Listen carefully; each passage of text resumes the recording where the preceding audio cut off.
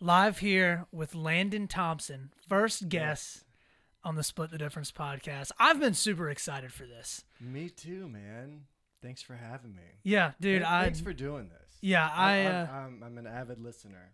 I know you are. I appreciate it. In fact, the picture that you took with my T-shirt on got a lot of a lot of likes on it. The main reason I wanted to do that was to show up everybody else who was going to do it. I mean, that was really the only reason. Of course, and you did. Because everyone would look and be like, "Oh, he did it." I didn't climb a mountain and right. Right. I thought that I was a fan of Split the Difference, but turns out that I'm not. You're not. Because Landon blew me out of the water.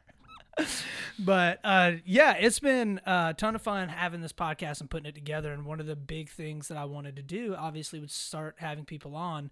And I was like, who's the most interesting person that I know? And it's got to be Landon. And he wasn't available. So you said, Landon's next Landon best. Yeah. Yeah. Well, I was like, hey, if I can sit down and have a glass of bourbon, talk, have a good time. That sounds like a fan. Yeah, I know you are. Well, we got a little bit of Bullet. That's normally my go-to. Yeah. If that's all right. And we can go ahead and if you want to go ahead and pour up, you can much, sir. As we get started. Yeah, cool. So I think goal of these podcasts is basically going to be to just talk, have a conversation, enjoy one another, have a good drink, have some good storytelling if we need to or if we want to, and just kind of see where the conversation takes us. Does that sound like a plan? I'm here for it. Cool. Awesome. So for people that don't know who you are, who is Landon Thompson? Mm-hmm. Yeah. Been trying to figure that out myself. Yeah, so I am from Nashville, Tennessee. Me and my wife are. We moved to Columbia, South Carolina in 2009. We are photographers, so pretty much anything creative is kind of what we do. Yeah. We've been self-employed for 15 years now. So that's a long time. Yeah. I mean, if you're our age. Yeah. That's fair. I mean, pretty much, like I said, anything creative is kind of what we do. So we do design stuff. We do photography. We do website stuff like that. Recently, we're getting out of the photography stuff, focusing on design. And I've been learning a lot about homesteading, farming. Yeah, I was going to ask you. We got to get into that later. Yeah. Because that's fun. Building a house outside of the city. Good timing. Oh, yeah. Considering no one knows what's going to happen. Right. We're in some crazy times right now, to say the least. I think everybody's ready for some precedented times. Didn't even plan for it, but it worked out very well. I can answer more questions. I mean, I haven't written a book. Yeah, or anything. That's okay. We don't need you to write a book. One of the things that I do have questions about and that I've been very interested in is what it's been like owning small businesses through this past year. Mm-hmm. I mean, if you look at 2020, there's no doubt that the statistically and behind the data, the people that have been hit the hardest are small business owners and people that are, basically, especially very service industry oriented, right? And with a lot of like wedding photography, I mean, no, you can't have weddings, Right. What has that been like? Yeah.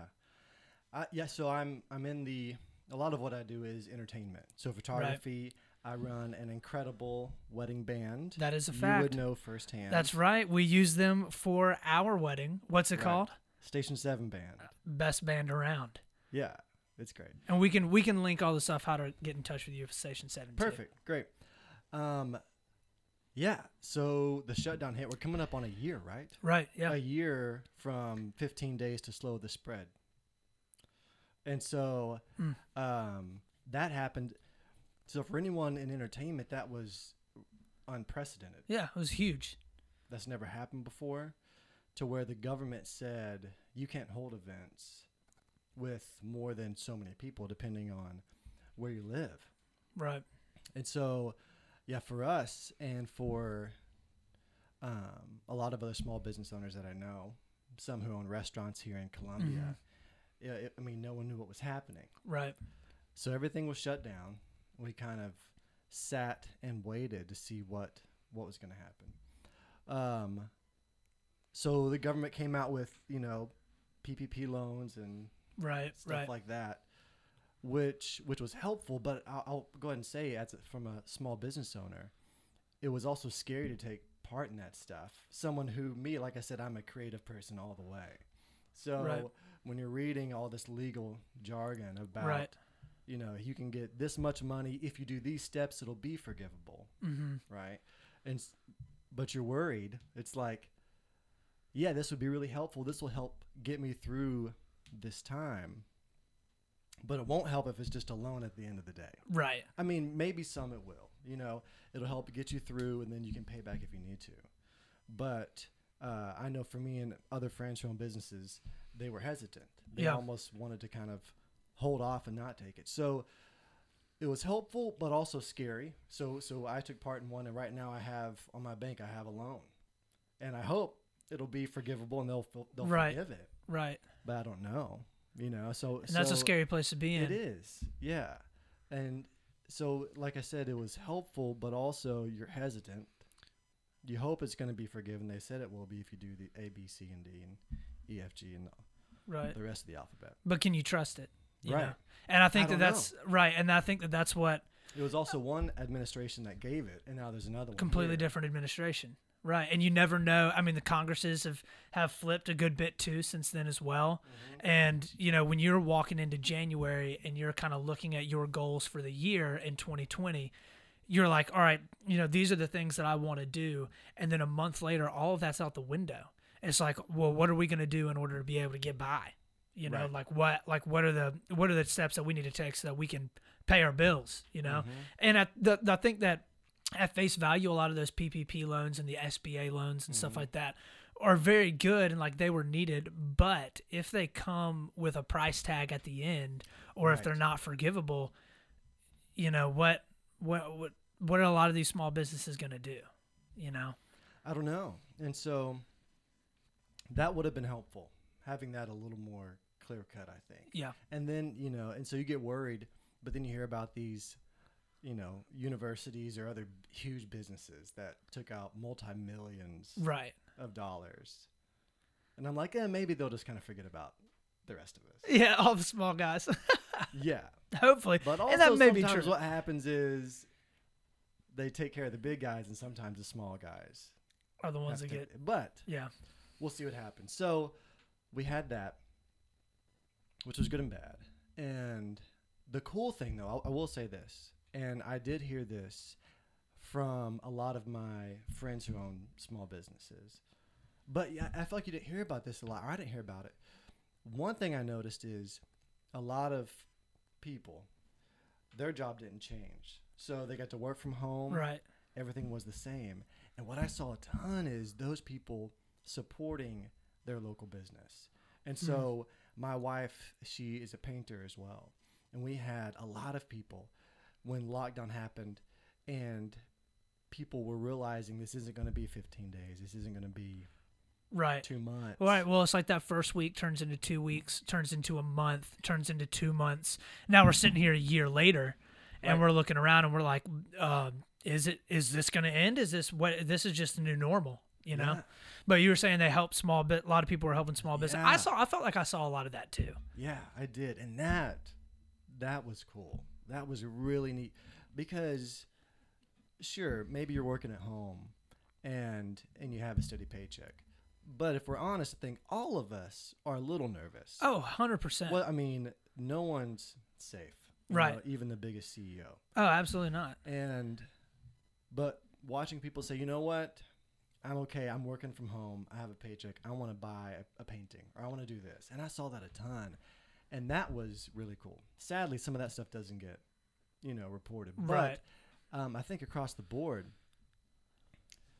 more than the loan from the government, it was, obviously, it wasn't that much. Even if you took the loan to the fullest amount, it would only cover you for 2 or 3 months. Max. It's not much at all. Yeah. Kind of like, the checks, the stimulus checks everybody got. Right. Well, it's hilarious because I was thinking about this and talked about this the other day too. But another one of my buddies is a small business owner as well, and I was talking to him about taking out those PPP loans. And I think the max, and I can get fact checked on this, but the max I believe was $14,000 that you could get from it, depending on $14,000 per small business. Oh, it all depends on the size of your business. Your monthly expenses. Yeah, right. Okay, so I think that the idea though behind it was that the PPP loans were really only supposed to last, help get businesses through for 2 months, right? And then the government's like, we're going to send out a stimulus check, and it's going to be $1,200 a person. Mm-hmm. And for those people that really needed it, that $1,200 went a pretty long ways, I mean, especially if you've got a household with 2 kids and, 2 working adults. I mean, you're talking about, total getting $3,600 out of nowhere. I mean, that would be incredible help. But it's a lot like what you're saying. Like the vast majority of the people that I know are doing the exact same job. They're just working at home, right? Mm-hmm. And like for me, like obviously podcasting and paying the bills for me. So like I still work full time, mm-hmm. right? I'd love for podcasting to pay my bills, but not quite there yet. But I mean, my job, I do the exact same thing, except now I sit on my couch in my gym shorts, and if anything, my expenses have dramatically decreased because for a very long time, I couldn't go to a restaurant. I couldn't go to a bar. I couldn't go on vacations or travel, right? I couldn't go out and see people. It's like, what are you going to spend your money on? Well, you're not. And I think you're starting to see like a whole lot of the financial data that has come out about like everyday American spending and the amount of credit that they have is like actually through 2020, the people that have been slammed the hardest are very, very low wage workers and small business owners, but everybody else is doing great. Like they're paying down their debt, they're paying off their credit cards, they're saving more money than they have in a very, very long time. And it's all because for the most part, like they got the stimulus checks, but they didn't need it, you know? And so it's like, well, all right, with this next round of stimulus that's coming up, why don't you just pare down the amount of people that actually get it? Like, yeah, it would be nice if I get another $1,400 check from the government, but like my wife and I don't need that, we're going to be fine with that. I would much rather you give it to somebody that would actually need it. And then maybe that's not a popular opinion, right? Most people would be like, give me mine, right? Yeah, I think it's, along those same lines. If you get it, at least you know where it's going. Right. And you would hope, by me sacrificing this, it's going to go to the right person. Well, maybe it will. Maybe it won't. But you never know, right? It's the government handing out money. Right. You don't know where that stuff's going. Honestly, yeah, exactly. Kind of the point I was making before, what got small businesses through was their neighbor who knows them. That's who got every small business through this. People who decided, you know what, I want to give my money and help support small local business. The government definitely didn't bail anybody out. Right. Which is amazing because that's what the politicians are all claiming right now. Oh. If it hadn't been for the COVID stimulus, people would never made it through. I personally, just logically, with how much money they would give you, there's no way they could. Right. Anybody could have made it at all. In the same way, what would help small businesses is for everyone to get a stimulus check if you don't need it. Take that and support a small business. Right. And I think in theory, that's what a lot of politicians honestly, would would trust, from in my experience, I would trust the American people to do that a little bit more than I would the government to do that. Yeah, no, I'm 100% there with you. 100%. That's what I've seen. Yeah. Well, and I think that goes back to I think one of the, especially you see this a lot from especially the right side of the aisle, like the Republicans. One of the big things that they always push is that it's not the government's role and responsibility to be able to maintain the charity to its people. It's the people within America that have the responsibility of acting charitably towards their other fellow Americans, right? Mm-hmm. And I think that this COVID pandemic in a lot of ways really kind of showed the importance of that. Like being able to hear like people calling up like, you know what, I don't necessarily need a painting right now, but like I know that Jordan sells paintings, and I know that right now a lot of their income may not be coming in. I'm going to buy a painting, Right. you know, because I care for them. I care for the Thompsons. You know? And people did that. Right. So just talking about small business, you know, someone like me who is entrepreneurial. Right. I always have a couple of businesses in my back pocket and I'll kind of like test the waters and see how that's going. What's crazy, and I've seen this too, is that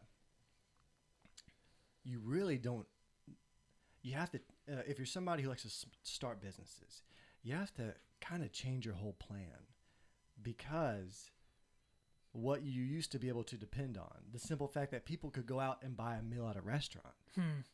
Can't do it anymore. You can't depend on that anymore.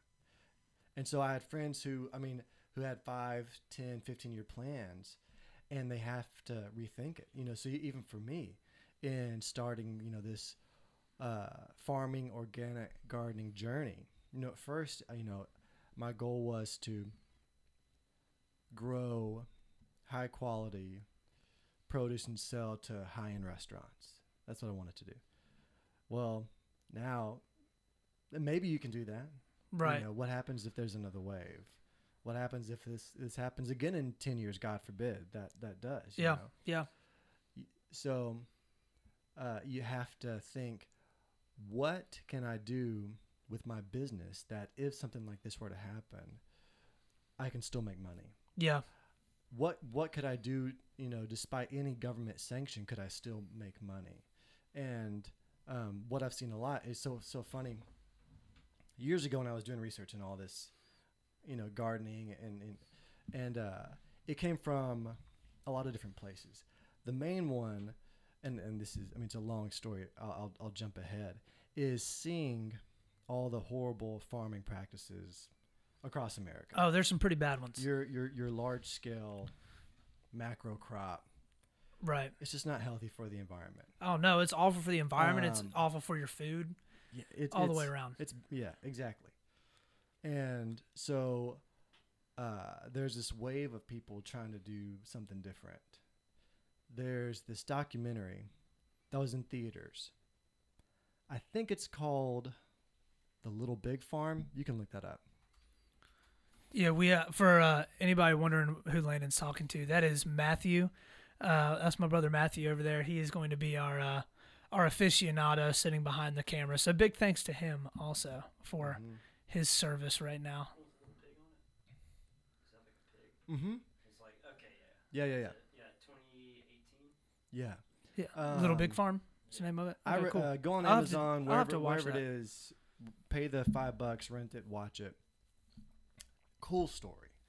Oh no, the biggest little farm. The Biggest Little Farm. That's it. Yeah. Okay, that's it. I really recommend that. The Biggest Little Farm. Okay. I'll have to check that out. Find it online. It's going to change your life. I feel confident saying that. Yeah. Maybe a little change. But the concept, you know, what can we do to provide food that's sustainable? That is a lot harder than you might think. If you go Why? Why is that? all right, because our concept of money and food is off. Very similar to, I have a buddy who owns a home building company, and he builds really high quality homes. Now, unfortunately, he loses bids all the time because there's a market for really low quality homes that just pop up quick. And so people lose that frame of reference. Right. Food is the same way. You go to McDonald's, pay $2 for a burger or something. I dare you to make that burger for $2. Oh, right. Well, there's no way you can. There's no way you can. Now, you know, maybe you can say, yeah, it's because I'm not selling millions a day. If I went and bought, you know, 1 million pounds of beef, maybe you get it down. Maybe. I'm not really sure though. Well, it wouldn't be quality, right? I mean, that's how McDonald's has made all their money, right? I mean, you're able to have these gigantic factory farms, and it's all economies of scale, right? I mean, when you've got a cattle ranch with, you know, a million steer on it, you know, Mhm. running across, you know, Middle Eastern America or, you know, down in Brazil, and you're importing all that beef in. It's much, much cheaper. And, you know, it's not going to be good quality at all, but you're No. not worried about quality, right? You know, But don't you think there's an argument to be made that like that cheap food is good as well, like that you need both, where you have yes, your sustainable farms that are smaller, that are much higher quality in the produce and the food that you're getting, but at the same time, like sometimes it's nice to be able to go and spend $2 and get a McChicken. I think as Americans we have to have cheap food, or everyone will starve to death. Now that is because how Americans choose to live. Fair enough. I also know, to loop this around real quick, most of the people that die of COVID have comorbidities. Yep. We're not a healthy nation At all. and I think that does link to the fact of us having this value of food that isn't really there.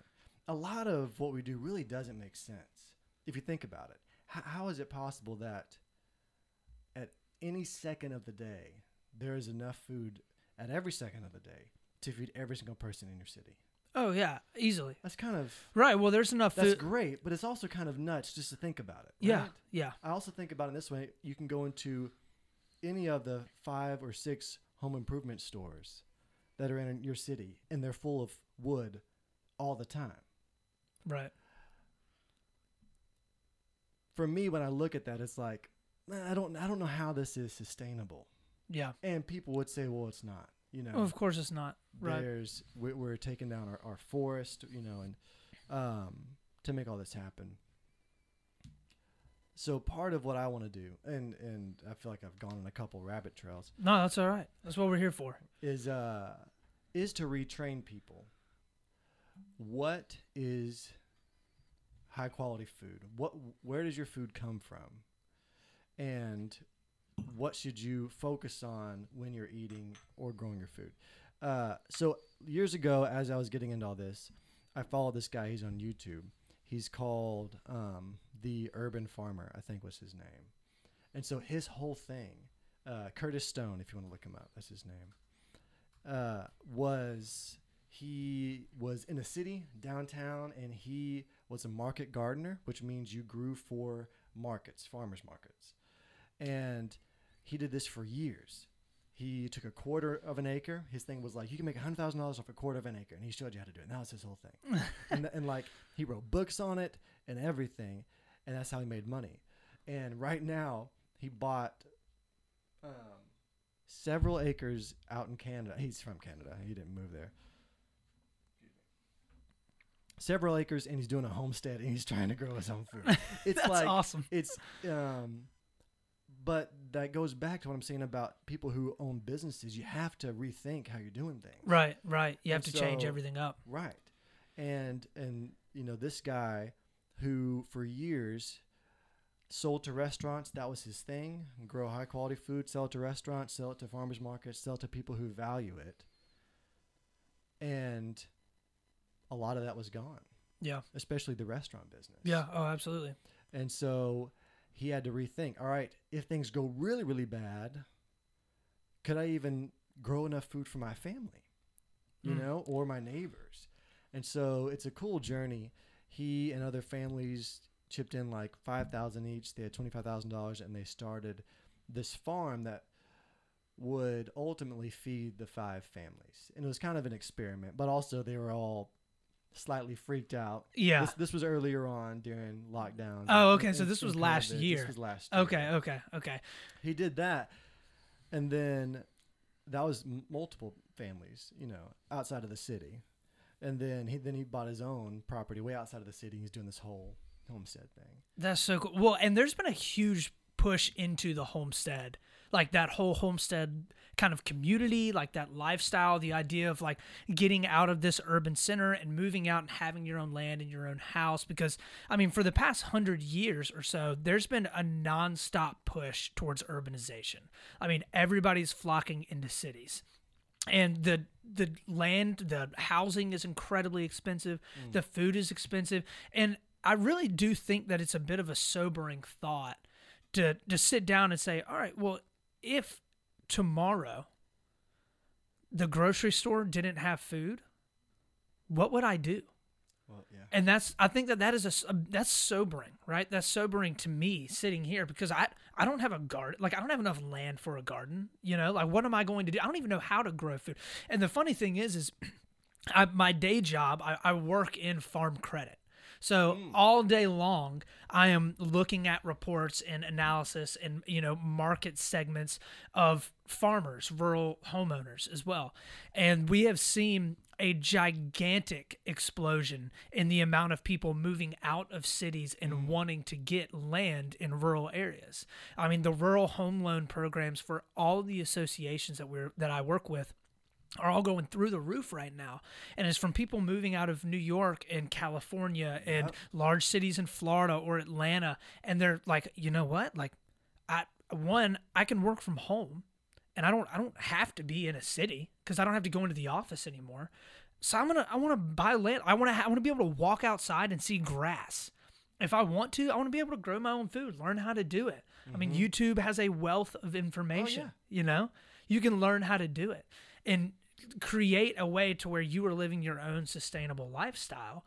And that's beneficial to your family. And then if something, God forbid, something does happen, you're fine. You can provide for yourself. And it's funny how we're like just now realizing all of this when like really literally just 100 years ago, they'd be laughing at us like, what? Of course. Yeah. My granddad would, I think most of our grandparents, if I had to guess, have their own garden.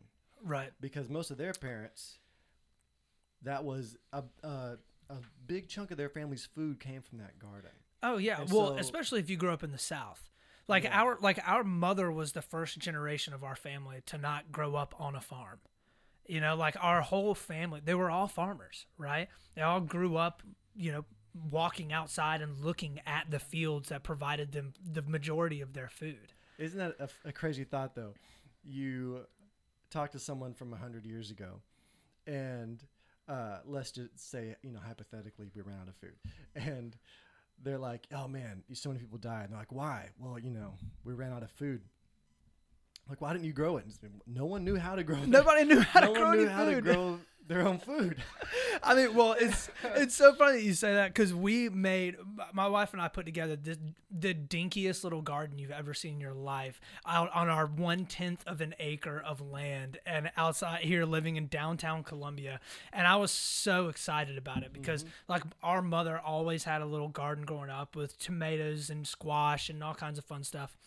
And I remember being like, I'm going to get out there and grow my own tomatoes. I'm going to grow some jalapenos. I'm going to get some bell peppers. It's going to be good. And we got to the end of the summer, and I was like, I didn't do any of this right. Like, it looked terrible, and I didn't get any good vegetables out of it. And I was like, oh, man, I'd be in for a rude awakening if I had to start growing my own food. Right? Well, then you do it. And then if you're honest, so you do all that work. You get your first harvest.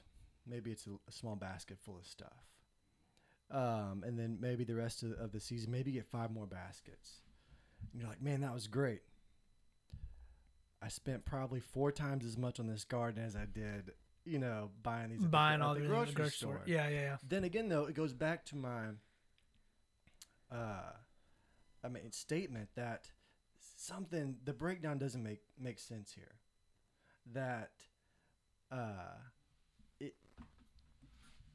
if I grow something, even if I do it on a large scale, let's say I plant 15 tomato plants, so I'm getting it to a higher ratio for my time involved, and and this is the issue now, if I can't sell that tomato for cheaper than I would buy it at the grocery store, well then somewhere along the chain, wherever that tomato's grown, either it's a horrible quality of a tomato, it was just grown terribly, or someone's making very little money to grow that. Somewhere in Mexico or somewhere in South America, somebody's getting ripped off in the process. Right. Because you can't pay someone well to grow high quality food and then get it for as cheap as we can get it right now. Right. Oh, absolutely. And I think one of the things, going back to one of the things that you were saying earlier about like the health of our food and the health of our country, one of the things that I think has been like mind-blowing to me is the lack of education and the lack of pushing into health as being a primary concern during this pandemic. And like, why has there not been more of a focus around the food that we're eating, right? The food that we're getting from our grocery store. Like if you're going up to Walmart and you were buying a bag of chicken for $8 and it's going to feed you for a week and a half, at some point you've got to sit down and think like, is the food that I'm putting into my body good for me? And then when you look at like the number of people that are dying as a result of COVID because they have comorbidities like heart disease or diabetes or, you know, a plethora of other things like obesity. All of those things are so closely tied into the food that we're consuming every single day. But there's been no talk about that. Like when you hear the government people in government talking, or I mean, even, you know, at any like CNN hosts or on major news networks, you don't hear a lot of people being like, well, why is health not a concern, right? Like, why is it not okay to tell Americans, like, you guys are way overweight. You guys eat like crap. Like, why don't you guys get a little bit healthier, and it would probably protect you a lot more, you know? Man, I think about that a lot. Yeah, because the truth is, if you're a healthy person, statistically, you're immune. It's not going to be an issue. Maybe you'll be down for a couple days. Right. But you're going to kick it like you kick probably a lot of sicknesses that all of us get probably once a year because your body's healthy and it's going to fight it off. Right. And I think, you know, we were not prepared as a nation for a disease like this. Not even close. But in more ways than one, we're not prepared on a health level for something like this. I think if anything, all the issues COVID has brought to light, all the new issues that COVID has given us. One, I agree that nobody's talking about is that we are, because of our health, Americans can get wiped out pretty easily because we don't take care of ourselves. Now that's not shame on somebody at all. I don't blame a single person for not being healthy because it's hard to get access sometimes to healthy food. Right. And truth be told, it's just not out there.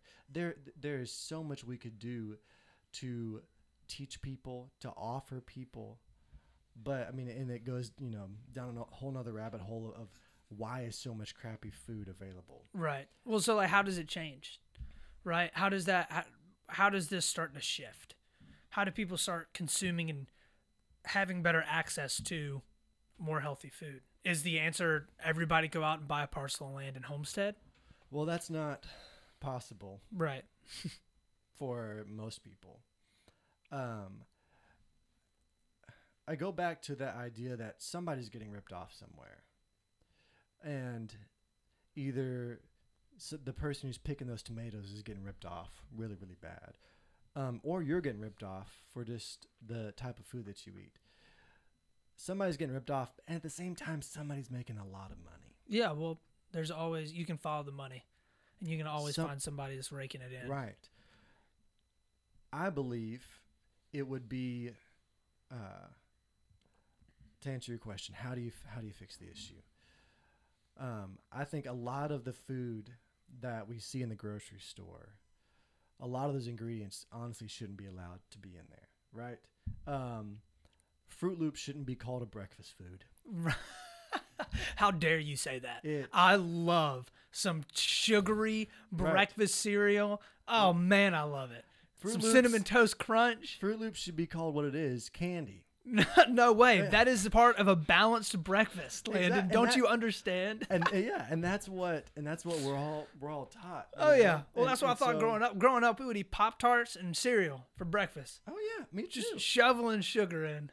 I mean, honestly, our diet is made up of wheat and sugar. That's most what we eat. You know. Yeah. I mean, you could talk for hours about how do you fix the issue. There are people trying to fix it, bringing farmers to low-income neighborhoods and selling directly to them. I've seen that firsthand, and that's helpful. But there are so much larger people at play. The companies that make the food, you know, they're lobbyists that allow them to put the ingredients, you know. Oh yeah.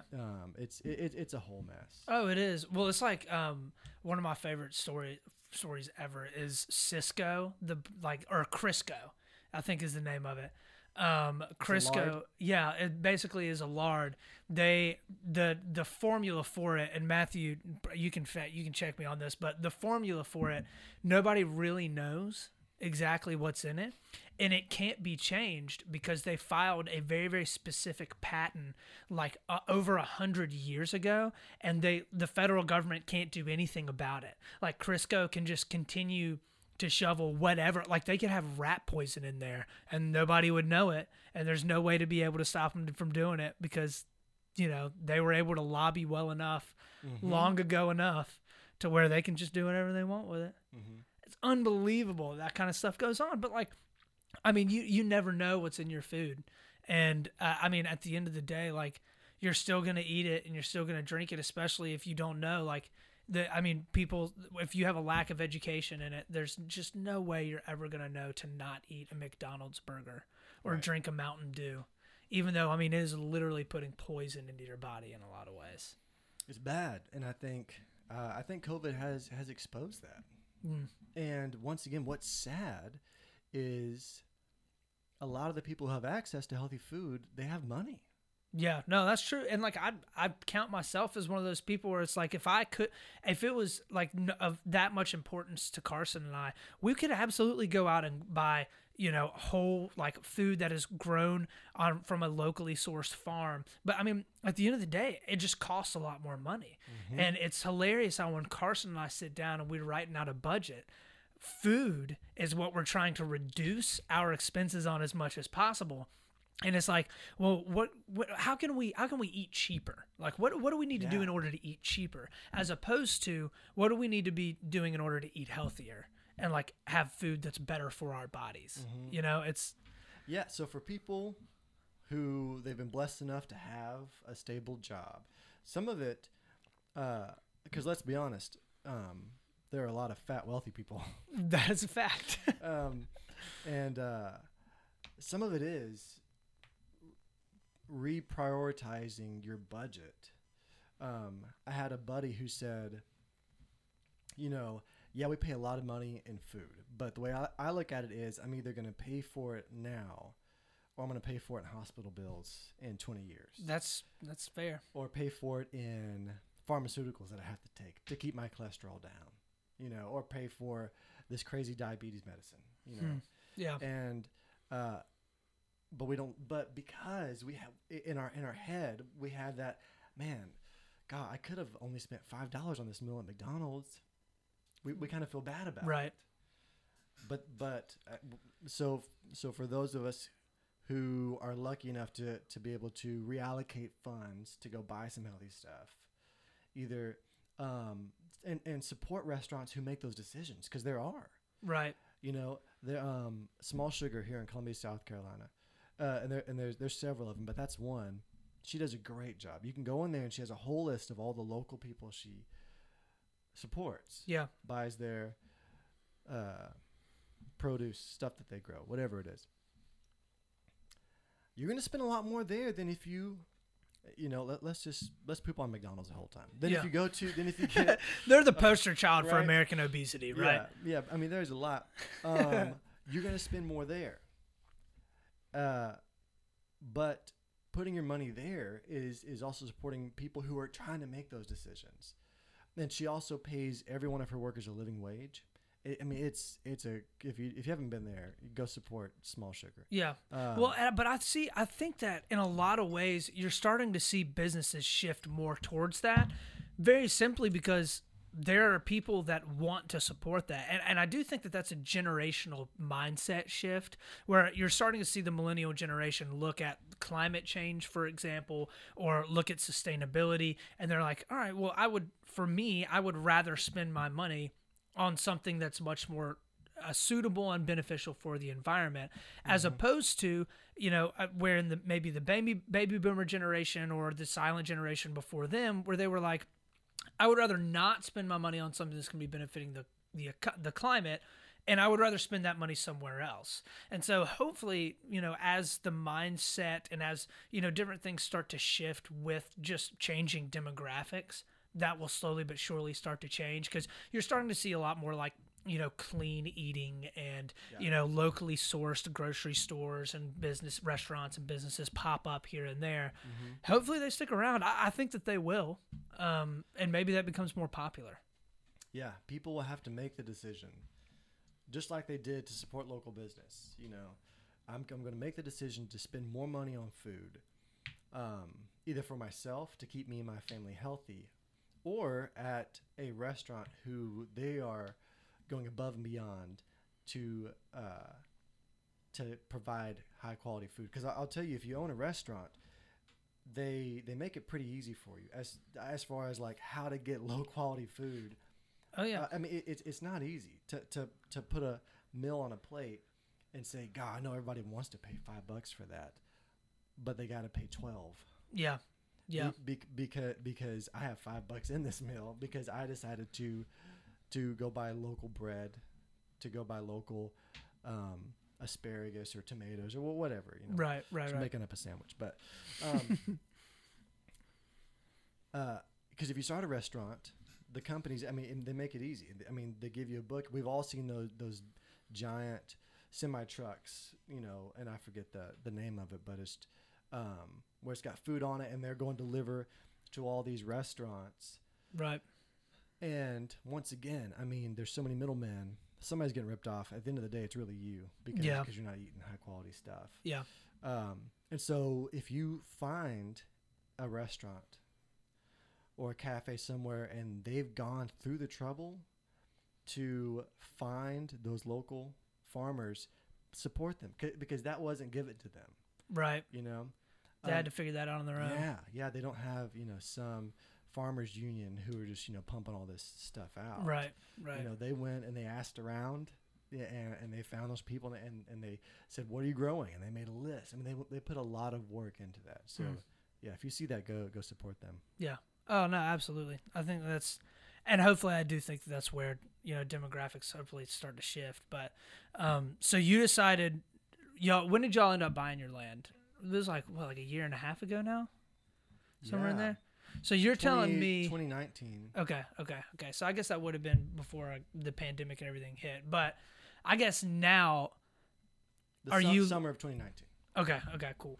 So now though, I'm sure that you're looking at this and being like, maybe I need to build a bunker, right? With everything that has happened over 2020, and a lot happened, right? Oh yeah.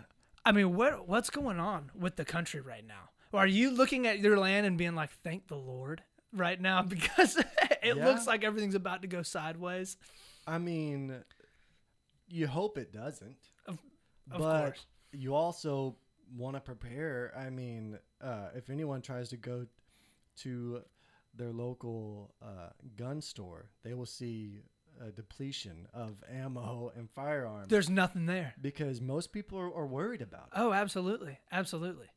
And yeah, I've had that thought. Not bunker per se, but of like, all right, power grid fails. How do I keep food cold? I'll keep it old school, buried in the ground. And there's a term for that. Well, it's crazy, because I really do think that people, for the first time in a very long time, are starting to look around and like kind of be like, this is looking like it's not going in a good direction. And I was actually talking about it on the podcast the other day, but NBC came out with a poll that was asking voters if they felt like the country was going in the right direction, Republicans and Democrats. Republicans and Democrats jointly both said over 70% of the people thought the country was going in the wrong direction. And that's scary, and I really do think that stuff like that, like the Capitol Hill riots that ended up happening, they shows how fragile democracy actually is. Like when you see the place where democracy is taking place overrun by people with guns, by people with wearing all kinds of crazy crap. They were wearing all kinds of stuff and carrying flags of the current sitting president. It's kind of scary. You're looking at that and you're like, maybe we don't have it all together like we thought we did. Like, this is scary. Or at least I've had those thoughts. Oh, yeah. 70% is a high number. Yeah. But you look at all the protests that have happened throughout the whole year, and you're like, that makes sense. Oh, yeah. Nobody's happy.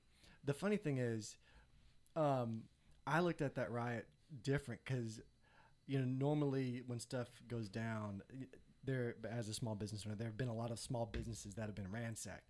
So I was like, finally, go destroy some government building. That's so funny. It's so true, though. I feel like every single time that you see any videos of like all the rioting and the protesting and the looting, they're like throwing bricks through small business owners' windows, and it's like, you're killing the communities that you live in. Like, I get it. I understand why you're bad enough to do that. But when the riots happened, there was a lot of like people, it was like sacred ground. They broke through the Capitol. And our senators, they were hunkering down. I was like, I wish that never happened. It was horrible. Every person who did that should go to prison. Absolutely, right. But I was like, you know what? Kind of funny as them for a change. Every time the country was mad, they went to the White House, things would be a little different. I think it would. Yeah. So I was like, I wish that would never happen. If it did, I wish it always happened there to those people. Yeah. Because at the end of the day, I think those are the people who are fueling a lot of the stuff that's going on in one way or another. Oh, 100%. But so yeah, that was horrible and it was crazy. But I just had a totally different outlook on it because that was is like, so. good. I've not heard I'm that. glad those yet. people are hunkered down, Yeah. as opposed to people all throughout the city who are trying to figure this out. Right. Absolutely. It's probably not a good outlook, but well, I mean, at the end of the day, it's funny because like I had zero sympathy seeing those people hunkered down. Sorry, that's probably bad. Well, I mean, but when it comes down to it, man, like those are the people that have to enact legislation in order for stuff to change. Right. And I think that it is interesting how immediately it became so much more about like we have to blame Trump for this. And like, don't get me wrong, Trump absolutely had a huge part to play in it. I mean, he was standing there in front of that crowd not long before telling them to march down to Pennsylvania Avenue. Right. But he wasn't the only player, right? You have to look at those politicians that have worked so hard to instigate and inflame the country. I mean, just attacking both sides, just screaming and yelling at each other and attacking each other as much as possible. And, when it comes down to it, it was kind of predictable. Like seeing that kind of anger and fury bubble over eventually. And I mean, all throughout 2020. I mean, starting with the George Floyd protests. Mm-hmm. I mean, the Black Lives Matter protests, I think that you can debate all you want about Black Lives Matter as an organization, right? Because as an organization, they're tough to support with some of their leadership. Right. But for the cause of Black Lives Matter, they were justifiably so out there protesting. Yeah. Which, like, looking at what happened this past summer, and it's amazing for me to think about that, like, that was like 7 or 8 months ago that George Floyd was killed. But, I mean, you're right, the place that they should have really been protesting the most was right up there in Washington, D.C.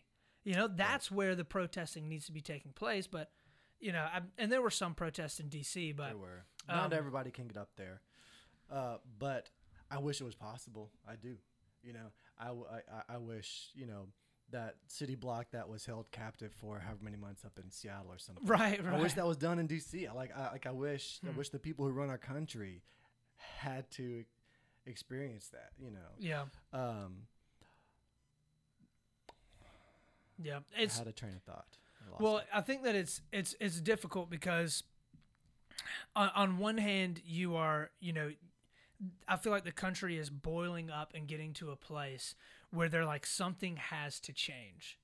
But I think because of the way a lot of the institutions in America are structured, it's very difficult to see like what needs to change, when it needs to change, and what it needs to change to, you know?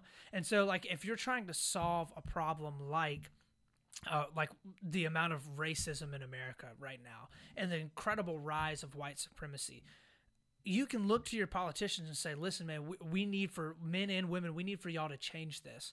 But like, what can they do? You know, like you can march and you can protest, but at the end of the day, it's going to have to be a shift in culture, and politics is downstream from culture.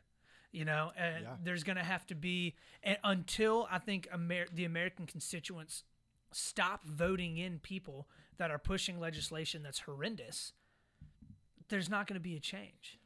I agree. And, you know, talking about the Capitol riot, I agree. There is a whole lot Trump could have done and should have done to make sure that didn't happen. Right. I listened to it multiple times. At one point, he did say, we're going to go peacefully down. But it's like, he was if you're in charge of there, yeah. I mean, if you were there, okay, let's say if I was there, I would have said point blank, we're going to go down to the Capitol. That was spot on. You got to say tremendous. Yeah. Tremendous. Down my favorite street, most favorite street in Washington. It's been more beautiful since I've gotten there. I would have said, and not a single person is going to go past those barriers. We are not going to mess anything. I mean, I would have been so clear. No one is to do that, and he wasn't. So at that, even if at best, was careless. Right. You know, at the very best was careless. At the worst, definitely incited it. Right. But I think if we're talking about just America and the craziness that we're in right now, you have to. You know, I've been thinking about this a lot. How do we fix it? And well, if you know, tell me now. I tell our listeners now. We need to know. I think. I think this is the craziest it's ever been because, as far as I know, I don't think us as a society has gone through something like this. When all of us are also on social media, and there's all this cancel culture, and those people who, you know, when you riot and you break stuff, it's because you think this is the only way I'm gonna let somebody know how upset I am. This is, I have to do this. And you normally have evidence of a society or something that is bringing you down, right? So the George Floyd video, right? George Floyd. We've seen a ton of those. Yeah, people are tired of seeing them. Tired of seeing them. That was really heartbreaking because it lasted so long. And there was a lot of chaos because of that, you know? And I think as much as the media likes to blame Trump, and he deserves a lot of it, by demonizing everybody on the on the right. Right. By doing things like banning Trump from Twitter, shutting down Parler, all that stuff, you're making these people think they don't have a voice, that you are subsequently becoming the bad guy that they think they have to defeat. Right. And, you know, you said this in one of your podcasts, is that the mainstream media, a lot of them point out every negative thing about Trump so much, even the positive things, either they just won't mention it or they'll twist it to something negative. Right. That when Trump does something bad, no one even, you've cried wolf too many times. We don't even know every day he is Satan. So Right. It's all Orange Man bad. Yeah. And I mean, you've seen that shift in the media since Biden was elected. Right. I mean, you've seen, there's no question about whether or not the media is left leaning. I mean, of course they are. But you've seen an incredible shift in the way that the media has dealt with and communicated with and covered Biden. I mean, I literally just talked about, I think it was on Wednesday, my podcast, CNN even took down the Chevron for the COVID death numbers. I heard you say that. And it's like, what? Like, that's, come on. Like, that's just Yeah. point blank. So the problem is you have Trump saying the fake media. Right. And right. everyone's like, yeah, I agree. Yeah. Honestly, I mean, he's not wrong. And he's not. He's not wrong. And so when he says, and so everyone has been on board. No, I can see it. We all see it. They hate Trump. And someone said this months ago, and it's so true. They're activists. They're not journalists, right? Yeah. So you see this, and you start to get this idea. Okay, there is a larger thing that's out there that is supposed to be doing something, but they're not because of their own interests. So when Trump starts saying voter fraud, yeah. well, you know what? I might believe you because you've been telling me about how the whole media is out to get you. Right. Maybe this is true too. Yeah. And then you hear the media say, he's lying, there's no such thing as voter fraud. And it's not even as much, I think, to a lot of Trump voters, it's not even as much that Trump was saying that there was voter fraud. It was more of the fact that the media was saying that there wasn't. That Trump voters were looking at that and they were like, well, they've lied about everything for the past year, 4 years, right? Yeah, and that there is the real danger in what the media did. Yeah. That when, for the past, since election night, people already knew what everyone was going to say because they've been saying something. And so when all this news came out, they didn't know who to believe. Right. And I think the tough part is the overall you have seen the entirety of the media say there was no voter fraud at all. And we know that that's not true. There's always some. There's going to be some voter fraud, right? And so if you call Trump a liar when Trump says that there was voter fraud, he technically is not wrong, right? Now, obviously, Trump said that he won the vote by millions of votes. He won the election by millions of votes. Not true. Okay, that's fair. You can call that out. You can fact check that all you want.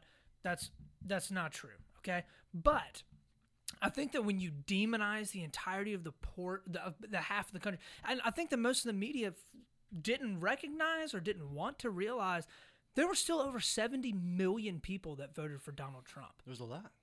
That's a lot of people in this country. And so, yes, Donald Trump made a lot of missteps, and I believe wholeheartedly that Donald Trump lost this election himself. It was not Joe Biden that came in and ran any kind of incredible campaign, right? Like, Joe Biden stayed in Delaware the entire time, like, did not do much, right? And Donald Trump shot himself in the foot in every way that he possibly could have, and still barely lost. Like, I mean, literally 250 to 400,000 votes shift, and Donald Trump's like right there neck and neck. Mm-hmm. And so, what's amazing to me is that, like, when all the dust had settled, when everything had settled down, it's like you still have half of a country that legitimately did think that Donald Trump was going to lead in a better way. So instead of demonizing that entire group of people, why don't you say, okay, like, obviously there's something about what Trump was saying that was either compelling to you, or you just legitimately hated the other side that much, right? And you don't see, the media doesn't seem to be doing that, right?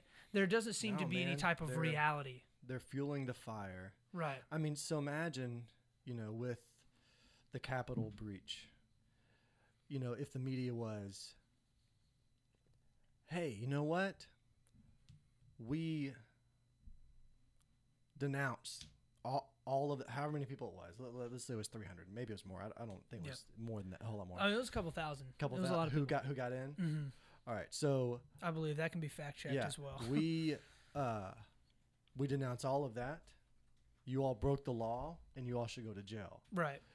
We also want to thank the tens tens of thousands of people who didn't do that. Right. Thank you, other Republicans who were there for the same reason, but didn't go. That Chose not to go through the chose barrier. not to go through. Right. That's how you bridge the gap there, right? That's a good point. But instead, you can find 2,000 idiots anywhere. Right. Well, that's Anywhere. Yeah, right. Well, and that's what one of my favorite, this is, I guess, a little bit off topic, but one of my favorite things that I always heard, especially from a lot of my Republican friends, was, well, all the way down to the bitter end, there was an election fraud. This election is going to be flipped. Donald Trump was able to get over 1,000 affidavits of people talking about how the election was fraudulent. And I'm like, Donald Trump could get 1,000 affidavits of people saying literally anything. Like, he could get 1,000 affidavits of people saying that he's been to Mars and they saw him do it, right? And it's like, come on. I mean, I'm sure whatever organization it is that try to find Bigfoot, there's probably a couple thousand of those. Oh yeah, you can get those people out there. All right, say what you want. Bigfoot is real. Yeah. Okay, we can go ahead and throw that out there. I mean, now. if you said, Landon, if you can find 1,000 affidavits of people who have seen Bigfoot, I'd sign one right now. and I'll give you $100,000.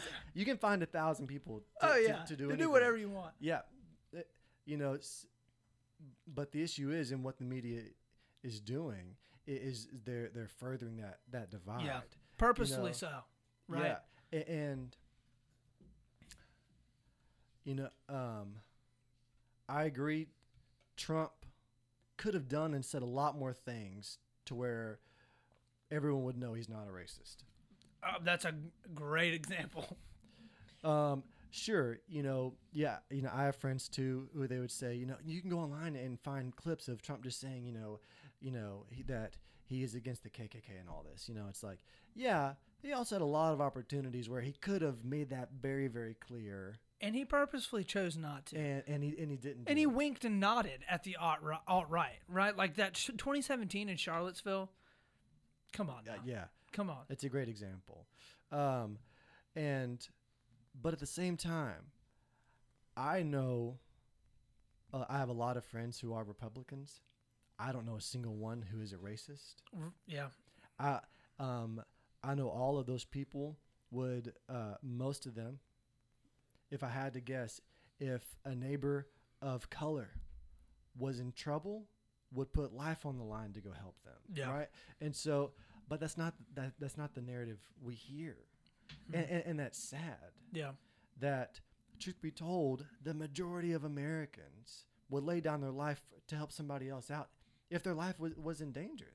I really believe most people would. I do too. I mean, it's kind of the reason you started this podcast, right? Because it's like you have these conversations. Yeah. And even people who believe two different things normally can have a conversation and it not go sideways, right? Yeah. But that's not what we see. Right. You know? Right. Well, we're fed every day. We're more divided than ever. Right. Things are going down the crapper faster than they have ever before. Right. People are more racist than they've ever been. There's more white supremacists than there have ever been. Everything is worse than it's ever been. And it's like I have conversations with people every day, and that's not what I hear. Yes, I hear people that are worried and they're concerned for this current state of America, but like very rarely do I meet people that are openly and actively racist or saying horrible racist things. And it's because the culture in America doesn't accept it, right? And that's not to say that there aren't racist people. Of course there are. Yeah. But I'm okay with the free market of voices deciding racism is horrible and us actively working against it without the entirety of the cancel culture coming after people and attacking people. And the problem is, once again, it's too much of crying wolf. And so you're using big terms like racism. And most people, though, would say, "Oh, I'm not a racist. Right. No big deal." When there is a lot of stuff that systems in place that are still oppressing black people, and you don't have you might have nothing to do with that. Yeah. But you're missing all that stuff, these micro things that are there, that are issues. Yeah. because of this bigger narrative saying Trump is a racist and everyone who is there is a racist. Right, is a white Right? supremacist. If you're When a Donald Trump supporter, then you're a racist. It's bigoted, deplorable, right? And that's where it's, the media, the left, they lose me there, right? It's like I can get and I can understand denouncing and attacking the sitting president of the United States because he refuses to condemn white supremacy on multiple occasions. I'm behind you. That's terrible. He shouldn't do it. He should purposefully condemn white supremacy. But when you say that everybody that voted for Donald Trump is a horrible person, like, come on.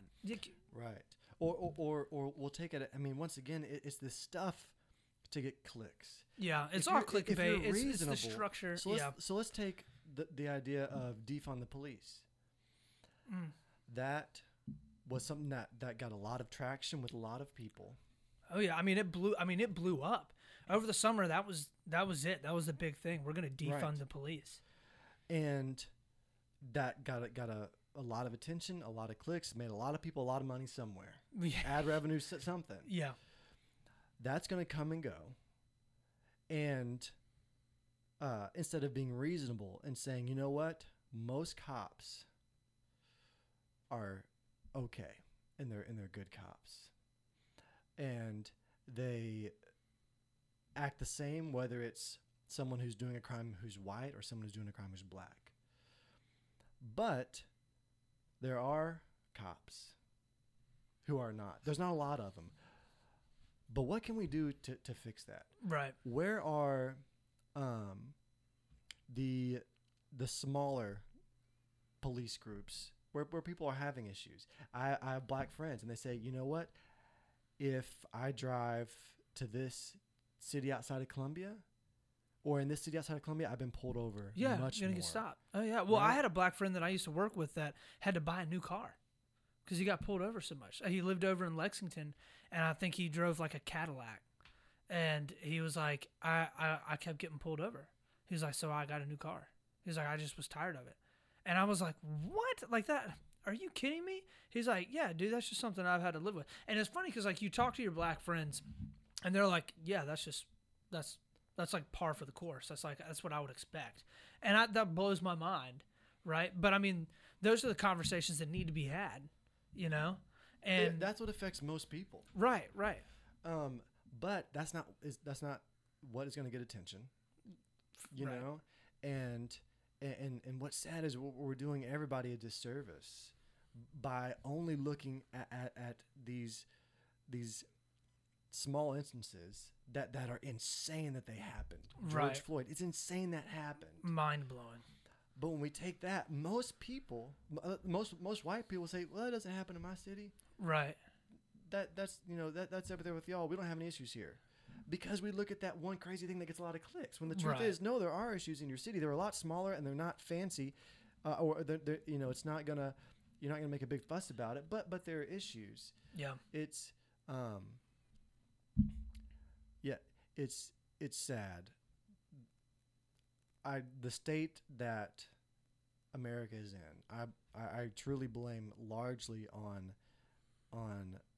the media and on politicians who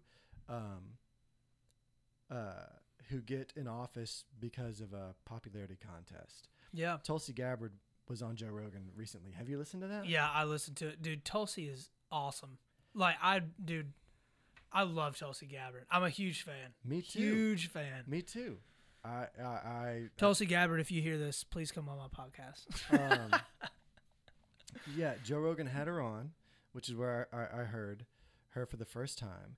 And then she said, if I get to be president, I want to try to end lobbying. And I was like, that is amazing. Right. I've never heard anybody say that. And it's crazy that even exists. Well, it's no wonder why she got blackballed from the Democratic ticket. Absolutely. I mean, what's more elitist than saying only companies that make millions and billions of dollars can have access to that senator or Right. anyone who makes legislation? Right. Well, and like a perfect example of this is to all of Trump's tariffs, all the tariffs that he put on China. it was amazing how you had all these Republican senators that came out and supported those tariffs, and then behind closed doors were writing letters to the United States Trade Representative, which the office that regulates who basically gets exempt from it, and asking them not to let those tariffs apply to all of the people within their district, because they have those people, those large businesses in their district being like, listen, man, taking them out to a nice steak dinner. Like, hey, listen, Lindsey Graham, I need you to make sure that I don't have to pay these tariffs right now. And at the end of the day, that's outrageous. I mean, if you're looking for a reason why so many people are so distrusting of what, like, the entirety of the political and corporate structure in America, look no further than our campaign finance system and lobbying. You know what's crazy? It's against the law for public schools to pay for athletes to come to their school. Right. That's against the law. Right, against the law. Because illegal. Because that would be unfair. Of course it would. How could you pay those people? Perfectly legal to fund entire campaigns, push as much money as you want into that campaign for a kickback. That's fine. Yeah, that's okay. High school football player, sorry, you can't get money because you're a good athlete, because that wouldn't be fair to the other schools. But if you're going to legislate something for me, that'd be good for me. Here's a quick $500,000. And that's just the irony that it can be found everywhere in America, and I'm sure probably most governments. Right. I mean, anywhere. That, like, okay, we obviously know that just because you have money and can pay for something doesn't give you the right to do that, because people who don't have money and who can't pay for that also can't do that. Right. And they're and we have it on a small level, like high school sports. Mm-hmm. But we get up to the branch of government that affects all of our lives, and perfectly legal. Right. It's okay. Let it roll. Let it ride. We don't mind, oh, we're the head of this, cattle union for your whole life. Yeah, come be on the FDA. There's no problem. That's okay. There's no conflict of interest there. Right. You're not trying to push some sort of very specific agenda or anything. And that's why it's like people get so mad at people for believing conspiracies. Yeah. Which there's some wacky ones out there. Oh, of course. Yeah, there are some crazy ones. But people believe them because there is enough crappy stuff out there. Right. But it's like that. You know what? That's not too far. Right. It's believable. That's not as much of a stretch. Right. For me as you might think it is. Yeah. And yeah, it's sad. Yeah. At the end of the day, man is prideful. I recently was watching Lord of the Rings again. Oh, dude, so good. And so good. Shout out to Tolkien, dude. Oh yeah, great. And it's just crazy, because for those of you who, most people probably know the story, right? But there's the Ring of Power, right? Was destroying Middle Earth, and man killed. I forget his name. It doesn't matter. The guy who created the Ring of Power, he's the Eye. Yeah, right. Sauron. Yeah. Sauron. And man got it. Yeah. But man couldn't handle the power. Right. And so it took these little hobbits who weren't affected as much by it, these humble hobbits. And I've been thinking about that through this whole thing of like, man can't handle the power. Yeah. They can't handle the millions of dollars that they make. They can't handle the popularity. That's why cancel culture exists. Yeah. Man can't handle the power. And if there's a problem in your life, I bet you could track it down to that. There's somebody getting ripped off at the same time because somebody else can make millions of dollars. Yeah. Oh, absolutely. You can always you can always follow the money. Yeah. I grew up, my mom always said that. You can always follow the money. It'll take you right down to wherever the source of the problem is, almost always there. So I think us as Americans, we have to realize that, and then we have to say, how do I not be a part of this? Right. And I think a big part off the bat is we have to stop this thought of, if you disagree with me, I'm going to cancel you. And most people, even if they're a part of cancel culture, would probably say it's not a good thing. But still, I've seen so much. If you voted for this person, just defriend me. Yeah. Unfriend me. I don't want to have anything to do with you. Well, and that's one thing that I really am, not to shamelessly plug what I'm doing here, but to shamelessly plug it. One of my goals for this podcast, and especially these little guest episodes that I'm going to be doing, is to bring people on that have wildly different opinions, right? Have somebody from, some of my most far right-wing conservative friends, and then some of my farthest left-wing conservative friends, and just talk to them. And have one episode where somebody says something that is so far left that my right-wing listeners are like, I cannot believe, and then have somebody on the very next episode that says something that's like, my left-wing listeners are like, I cannot believe that. Because there can and there needs to be this level of like meeting in the middle, where you're able to look and be like, you know what, I don't have to tell you to unfriend me. Maybe I can just listen to what you have to say. That's okay.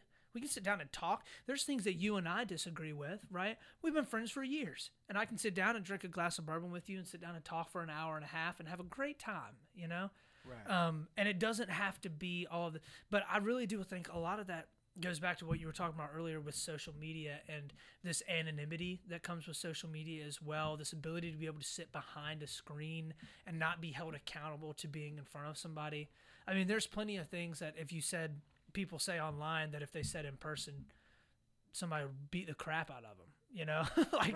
And they would never say it in person because of that, right? Right. And, there's something in all of us, or in a lot of us, that we want to fight for something good. And, I heard somebody say this, I think years ago, but that, at some point in every country, there's some sort of revolution because the people in power get too much power and the little people have to take it back. Yeah. But, and if you look at statistics, like America's past due for one. Way past due. But it doesn't happen because everyone, they do that tweet, and it's like, right. I fought for it. Right. Here's my contribution to this. Right. Hey, you stop that. Right. And they can sit behind their phone and eat their Cheez-Its. Or it's just like, you believe that? Curse word, all the, right. Die, Right. And it's like, you feel better about yourself for saying that. You made zero impact. Yeah. It's a false. And that's what, like all this virtue signaling too. It's we're all fighting for something, and at the end of the day, it's like, what are you really fighting for? Is it going to make any real change, or does it just make you feel better, or make you seem better to your friends, right? Yeah. So it's like, it's almost like, if you find a new band, you feel proud. It's like, I found this band before they got big. Oh yeah. It's kind of the same with, I literally did that this week. I texted, I found a band on like Reddit or something that was new. I texted like 3 or 4 friends and I was like, you heard it here first. Well, it's the same thing though in finding something you disagree with. So it's like, I found out that this person or this company believes this. I'm going to blast them. Oh, look, it caught on, and I was the first person to... Right. I'm so cool. I was the first person. I hated that way before it was cool. Right. And it's this crazy thing, man, and it's creating so much division. And people who have big platforms, whoever you are, if you're in the media, if you're in Hollywood, or if you're, some big CEO of some company, these people are driving it. Yeah. Because what they love or what they hate gets them likes. I think maybe it was on Joe Rogan and Tulsi, but that they were talking about how much money Trump made. Everybody, dude, because he's gonna be making so much more money after this. He's gonna make more money than he's ever made in his entire life in the next year or two. Right? Isn't that crazy? Gonna kill it. Right, and same, for all the media outlets who hated him, they did so much to drive up Free I mean, marketing. oh yeah, Free. oh yeah, and they created the, people who maybe would marginally like Trump. They love him now, Right. Because they've seen what you've done, and they really hate you. Yeah, right. Some of right. their love for Trump because they hate you so much. Right. 100%. You know? 100%. Yeah, it's nuts, man. It is. We're living in a crazy time, to say the least. But, it's all right because we got good friends. Right. We're able to sit down and have good conversations. And hopefully, at the end of the day, things will start to improve. I really do think and hope for that kind of like middle ground because I think that people are starting to push towards that. But Yeah, we have to fight for it. It's not going to be given to us. yeah, no, We have to make decisions. I'm not going to, hating this person this much would, my 12 friends would make me look very virtuous. But I'm gonna choose not to do that for the sake of not killing this friendship. I don't have to kill, or not, being this divisive. right. We have to actively do things to go against the tide, to care for other Americans who disagree with us. Yeah, and it has to be done on that individual level. Mm-hmm. It has to be done one by one. Right. But, well, I think that's a good place to end it. What do you think? Yeah, Yeah? I agree. Did you have fun? Lots of fun. Good, dude. I did too. I'm so glad. All right, where can people find you on social media? What are your handles? Right. If you want to follow the best band in South Carolina, Easily number one. Station 7 Band, all spelled out. We don't abbreviate with numbers. Can't do that. If you want to follow my farming and homestead journey, you can find me at Derby Lane Farm on Awesome. Instagram.